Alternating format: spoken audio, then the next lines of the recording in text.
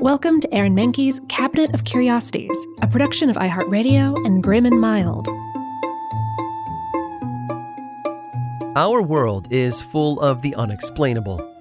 And if history is an open book, all of these amazing tales are right there on display, just waiting for us to explore. Welcome to the Cabinet of Curiosities.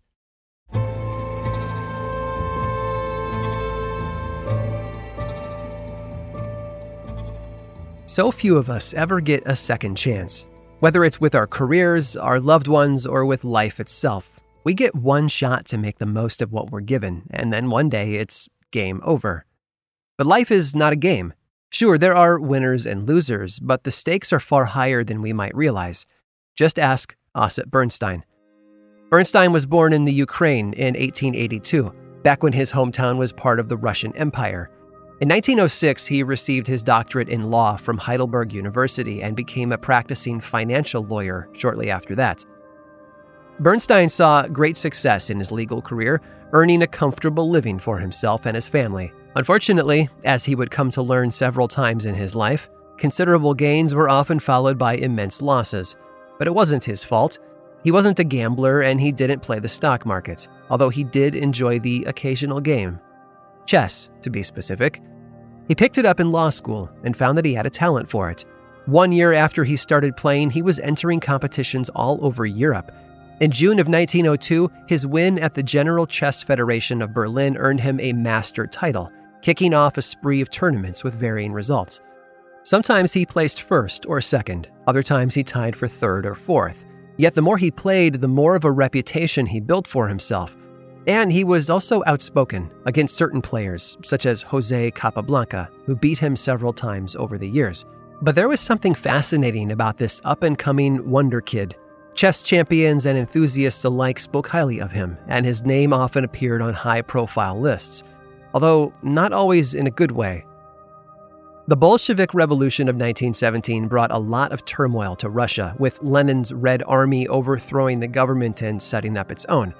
Capitalists and their enablers were rounded up for contributing to the plight of the workers, and among them was Ossip Bernstein. Ossip wasn't a banker, but as a financial lawyer, he certainly helped them get richer, oftentimes on the backs of the most vulnerable. He was practicing in Odessa, Ukraine, when he was arrested by the Bolshevik secret police in 1918. There was no trial or due process. Many people who were apprehended were automatically sentenced to death by firing squad, and Ossip was no exception. On the day of his execution, he was lined up with the other prisoners, waiting for the bullet that would end his life. Instead, he heard a superior officer ask one of his men for the list of offenders before him. As the officer skimmed the list of names, the man recognized Bernstein and asked him if he was the chess champion he had read about. Bernstein said yes, he was. Not convinced, the officer demanded proof, but no identification would tell him what he wanted to know. He needed to see the man in action, so he gave him an ultimatum. If he won the game, he would be free to go, and if he lost or drew the match, he would be shot with the others. Quietly, Bernstein agreed. The two men sat across from each other as the game was set up. Pawns, knights, and rooks flew across the board. The commanding officer may have been a chess aficionado, but he wasn't much of a player, and Bernstein was able to best him in a handful of moves. And the officer, true to his word, released him right then and there, satisfied with having played against a real chess master. Bernstein and his family immediately fled Ukraine to Paris to start their lives over, far from the dangers at home. Ossip Bernstein went back to playing chess, becoming a legend of the game by the end of his life in 1962. However, nothing would ever measure up against the match he played on that day that he was scheduled to be executed. He had played the game of his life, quite literally, and survived. The perfect embodiment of that famous word. Checkmate.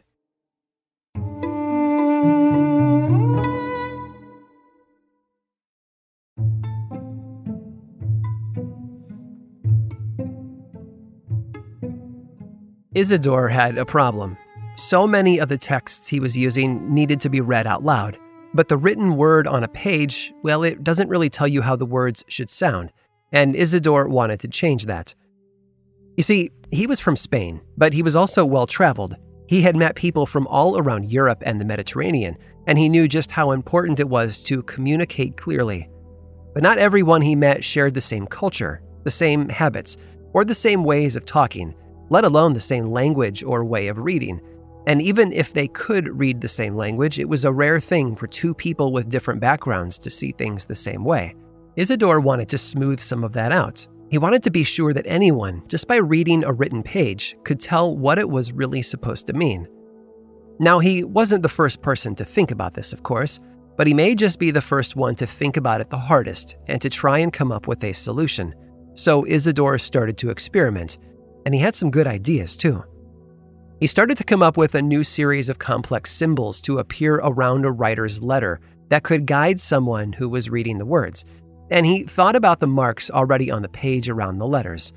First, he watched the way that other Spanish writers did things like mark a quotation. Some of what they did made sense to him. Some of it, though, seemed a little fussy, a little too ornate. Then there were too many flourishes before they got to the point. Complexity wasn't what he actually wanted. If readers from all over Spain and beyond were going to be able to follow the directions, he wanted to actually have it be simple. Elegant, not ornate, would be the rule. So that's when Isidore looked to history. Like many other writers in Europe, he looked back to Greece. There he picked up on some ideas from the writer Aristophanes, and the simple idea he had developed. It wasn't waves and flourishes that he had used to mark the context of words. Instead, he used a simple system of 3 dots. They marched along with the letters and marked their meaning by where they were placed. One at the top of the line, one in the middle, and one at the bottom. It was just the thing. Armed with that old method, Isidore set out to give it a new spin. Now, in ancient Greek texts, the idea had been that these dots would guide someone reading the texts out loud. Isidore was more interested in guiding someone who was reading the text quietly, to themselves. But the point remained. If everyone could agree on the meaning of a few simple marks, it could help readers follow the tone and rhythm of the written word. So Isidore worked to spread his revival of the Greek dots.